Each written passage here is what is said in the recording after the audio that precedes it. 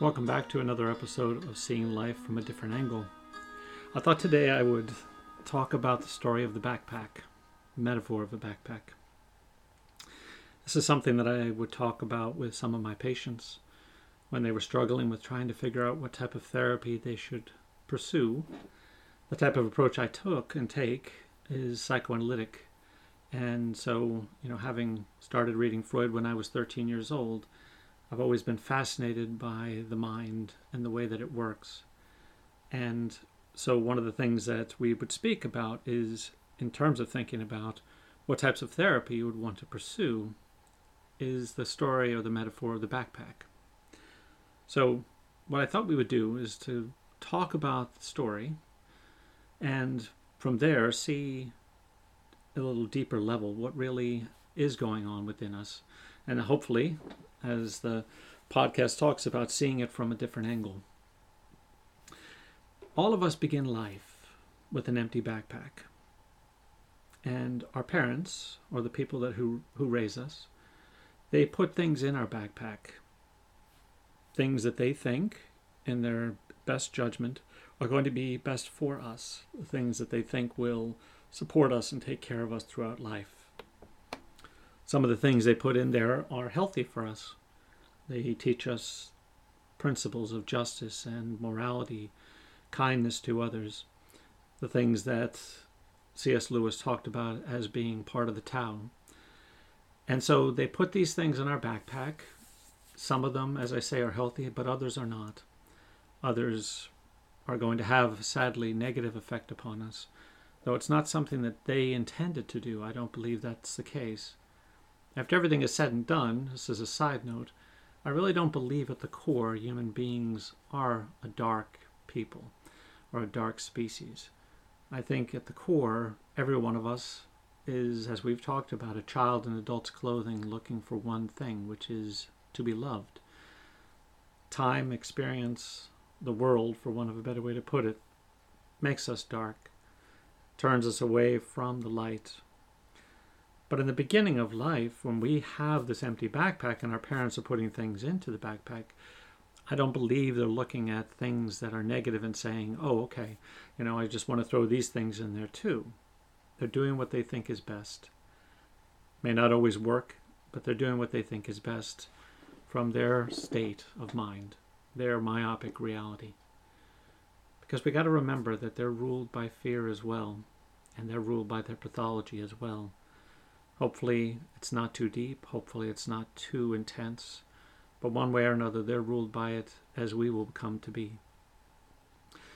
One of the things that they end up putting in the backpack, unfortunately, is things that they would rather not carry.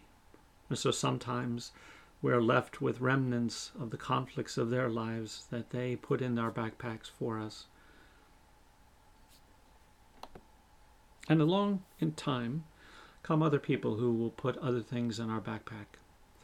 Things that they would like to get rid of themselves or things that they would like to give to us. Our friends, our grandparents, our neighbors, our loved ones, people that matter to us, teachers. And so other things get added to our backpack. And so we travel through life and we live, we function. Sometimes healthier than others, but we function. There gets to be a point in time, though, and I think this is true for all of us, whether we like to believe it or not, whether we recognize it or not, that there gets to be a point where each of us gets burdened by the things that are in our backpack. And so we struggle to trudge another step, to take another opportunity to move forward in our lives. And so what do?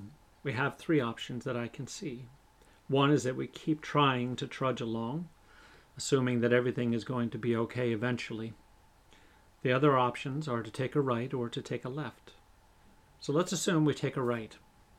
And in our metaphor, taking a right brings us to guidance or therapy that says to us, okay, one, your life isn't going to get dramatically better. Your thinking is wrong. Your viewpoint on the world is wrong. So here are some different ways to look at life. Here's some techniques to look at life in a particular way or to change your perspective. But don't forget, your life is not going to get dramatically better. And to me, there's nothing more inhumane than to say to a human being, your life is as it is and it will never get any better for you. It's cruel and unkind. And so the other option is to take a right.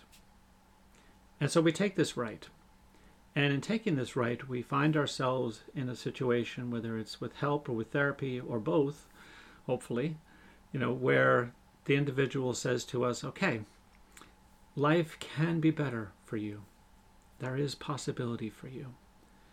And in order to get to that place, what we have to do is do the most difficult thing of all, which is to really look in your backpack and to examine the things that are there, to try to understand what it is that has been packed away for us, what it is that is healthy, and what it is that is not, what it is that will bring us forward in non-pathological ways and what will be pathological and drive our lives in incredibly unhealthy directions. The difficulty with this choice, of course, we experience right up front, which is that we become afraid. We have lived by these rules, by this path, all of our lives. You can envision it almost this way, is that when you are a little girl or a little boy, your parents take you by the hand and they start walking you down this path. And the path is the path that they're familiar with, part of their myopic reality. And they teach you to stay on this path. They say to you, as their little daughter or their little son, they say, this is the path of life and this is the way you need to go. They're helping us, quote unquote, but they in turn are really driving us to a more myopic reality than is healthy for us. But we have no idea of this. We're just doing what it is that we're told. We're being guided in our life by people that we have complete faith in one level or another. And so they take our hands and they walk us down this path. But what we begin to notice is that we keep passing the same trees. The path in and of itself is not a straight one. It's an oval. It's like running on a track. We're going around the same corners over and over and over again, never really finding ourselves seeing anything new or interesting.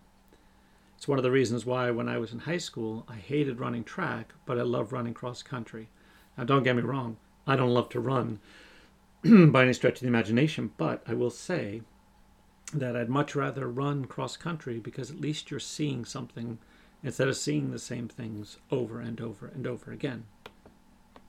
And so being raised on that path, it's rather fear-provoking for us to, and anxiety-provoking for us to challenge that and to say, well, wait a minute, there's a path over there. What if I took that path? What if I took a sharp right, worked my way through the underbrush to get to this new path in my life? This path where knocking down the fence of this myopic reality, stepping outside of this oval track that I have lived on all of my life. I can see more. I can see things differently. That's a frightening thought. I mean, you think about the number of times in your life when you said, I'm not going to try this because I don't want to. There's something about this that makes me uncomfortable, so therefore I'm not going to try it. I was chastised in a playful sort of way yesterday for how rigid I can be around making the choice to drink a smoothie. I've never had one in my whole life, and there's a part of me that's just like, I don't like the idea of it, so therefore I'm not going to have one. And how silly that really is after everything is said and done. Because why not try something different?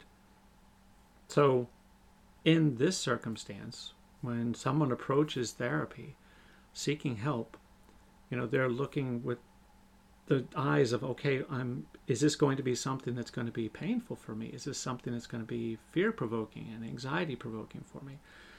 And yes, the answer is yes. It will always be painful. It will always be fear-provoking. It's pointless, foolish, and unwise to not tell you that that's the case. But I do believe that in the process of beginning to unpack this backpack, we find ourselves less and less and less afraid. I'll explain. I think what ends up happening is much like anything else. We experience this degree of trepidation, this degree of fear, of looking at our backpack and being told that some of the things that we have lived by are not things that are truly healthy for us. And so we have to muster what Theodore Reich calls moral courage to be able to look into this backpack and to be able to say, no matter what it is that evokes in me, I believe that I am in good hands with this person who is here with me, who is here for me. And I believe that this person will help me through this. And so we begin to take the things out of the backpack, one at a time, and to explore, where did this come from? What is this about? Why does it stay with you? What has it done for you? And each thing then gets assessed, should this belong in your backpack or stay in your backpack, or should we take this out of your backpack and keep it out of your backpack?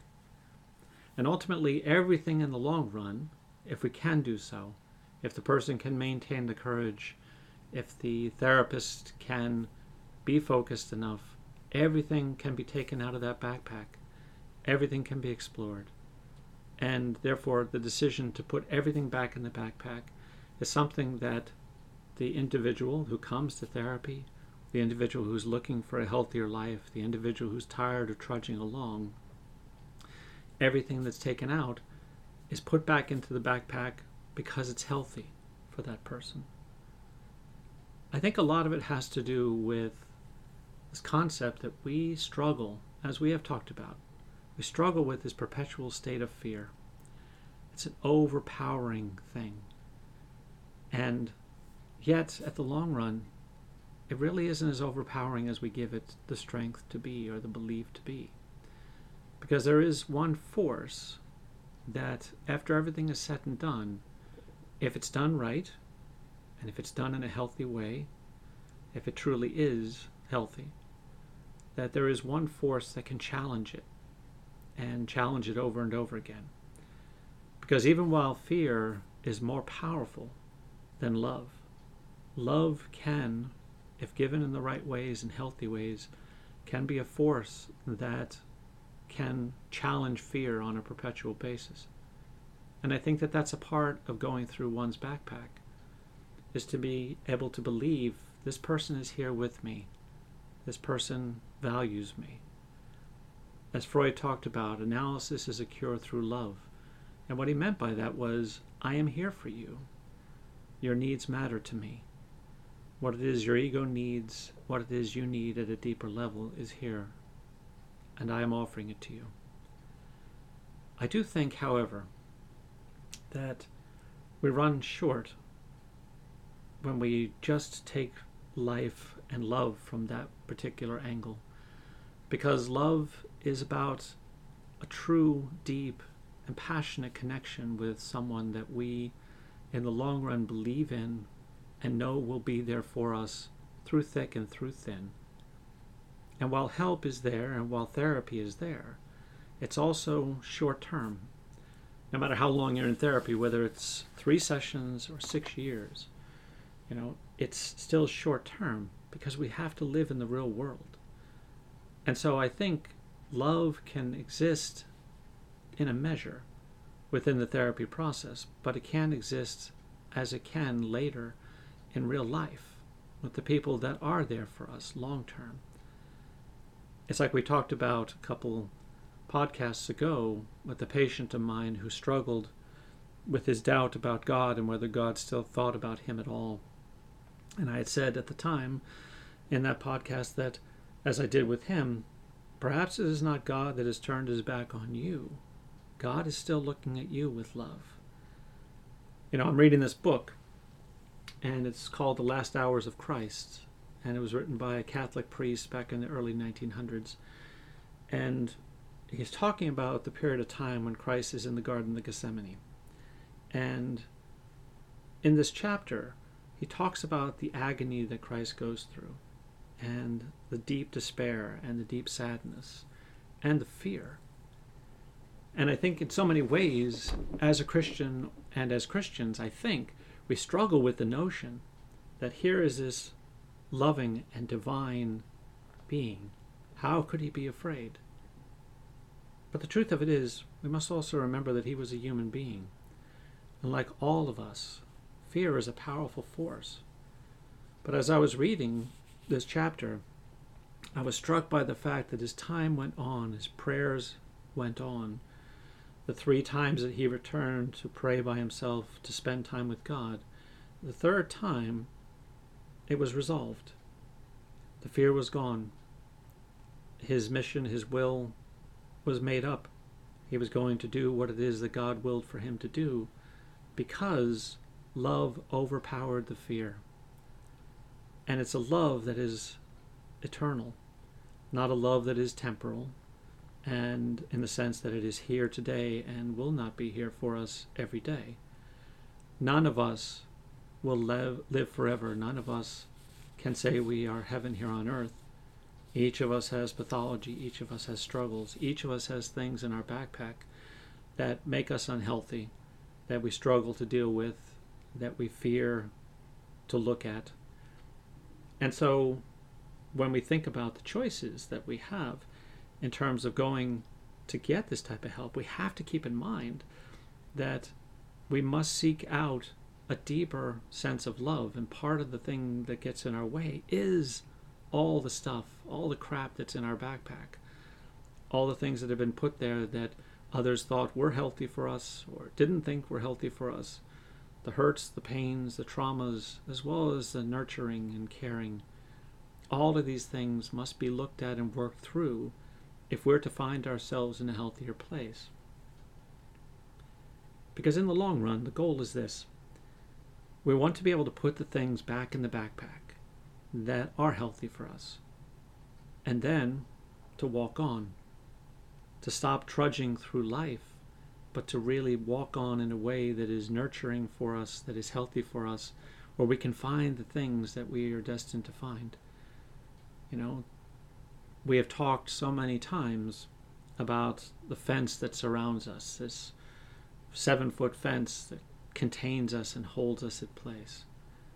And we've talked about the concept of love and how love requires that we not only think about ourselves, but that we think about the other.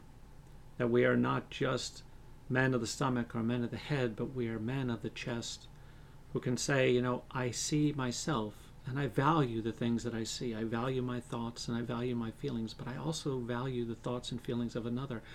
I can't do that completely or in any healthy way if I'm stuck inside my myopic reality, inside of my fence. If I'm in there, I'm trapped. Love doesn't exist inside of my fence. It can only exist when I start recognizing that there is a world outside of my fence. And when I take the courage to go in a place to get the help that I need, to empty my backpack, do I begin to realize that there is a world outside there. And it's a reunion of sorts. It's the child inside of me is reunited with that wide open reality. You know, what it is that it's longed for all of its life to return to. And what a fantastic feeling that is, to be able to say, you know, I see what it is that has always been there that I just couldn't see because I let fear run my life. I let fear rule my life. And when we think about that image again of that patient of mine who turned his back on God because he was so focused on other things, one of the factors that is apparent in his turning away and in his staying turned away was how dreadfully afraid he was of so many things in his life. So many things he felt like he must accomplish before he could move on with his life. And every one of them held him still, and every one of them was a part of that myopic reality that he lived in. And so really it was only and can only be when we begin to turn around and to recognize where it is we came from, that we are a part of the body of God, the part of the body of Christ, that says, you are one with me and I am one with you. I preach it all the time, and I apologize because I know it sounds probably like I am preaching, but I say it a great deal, which is that, you know, mankind is our business. That fellow who's walking down the street who has no shoes, he's our brother. You know, why are we not giving him our shoes? Why are we not helping him out? We all make these New Year's resolutions. Well, not all of us, But we make New Year's resolutions that I'm going to focus on this year and that this year. But how many times when we make these resolutions do we think, what am I going to do for my fellow man this year? What am I going to do to be a better person, a better Christian, a better follower of Christ, of God? What am I going to do? Because we're so wrapped in that subjective perspective of ourselves, in that myopic reality inside that fence, that we don't recognize the needs of others. And it's only in emptying our backpack that we can begin to really recognize not just ourselves, but others. Others have always existed there, but we always see them through our own eyes and our own perspective. We always see them from this very subjective view of what role does this person fill in my life? What do they do for me? What don't they do for me? What can I get from them? What are they going to give to me today? What do I have to give to them, and what's the consequence of that going to be for me? And that's not a place of love. Because as we talked about, love requires 4 things. And of those 4 things, the second of those things is that we want to be able to meet the needs of others. Not just have our own needs met, which is the first, but to meet the needs of others. Every one of us has needs. Every one of us has longings. Every one of us has a backpack. And it's only when we empty that backpack and we look honestly at ourselves, and then honestly look at the world, not as we need it to be, as we long for it to be, as we demand that it be, but how it truly, genuinely is, and how human beings are in that space. Then and only then do we begin to see that love can exist, that my eyes can be turned back to what it was that existed from the very beginning. The love of a mother toward her children, the love of a father toward his children, the love of God for us. None of it is easy, and yet it is the most important and significant thing we will ever do in our whole lives. We will all live lives where we will move through, and we will live, we will work, we will struggle, we will laugh, we will enjoy the Christmases and the New Years, or we won't. We'll have happy birthdays, parties, and celebrations, or we won't. But one way or another, we're all going to head towards death, and the question is this: when I die, or before I die, will I be able to look at my life and say to myself, and will I believe in all honesty that I have loved my neighbor, that I have done what it is I could do for another person? Or have I only focused on what it is that I needed to do in order to take care of myself? It's a difficult question to ask of ourselves, because we would love to believe that we are such good people. And it doesn't mean that there isn't in us a good person. That person is there. That person is that child in adult's clothing. But we have to empty the backpack if we're going to see who that person is, and let that person be someone that is connected with others, that loves, cares about, and nurtures other people. And so the question is this: in the long run, do we allow ourselves to see others, to see what they need, to try to do what we can to be there for our brothers and for our sisters? The only way to do it is to empty your backpack. I wish you well.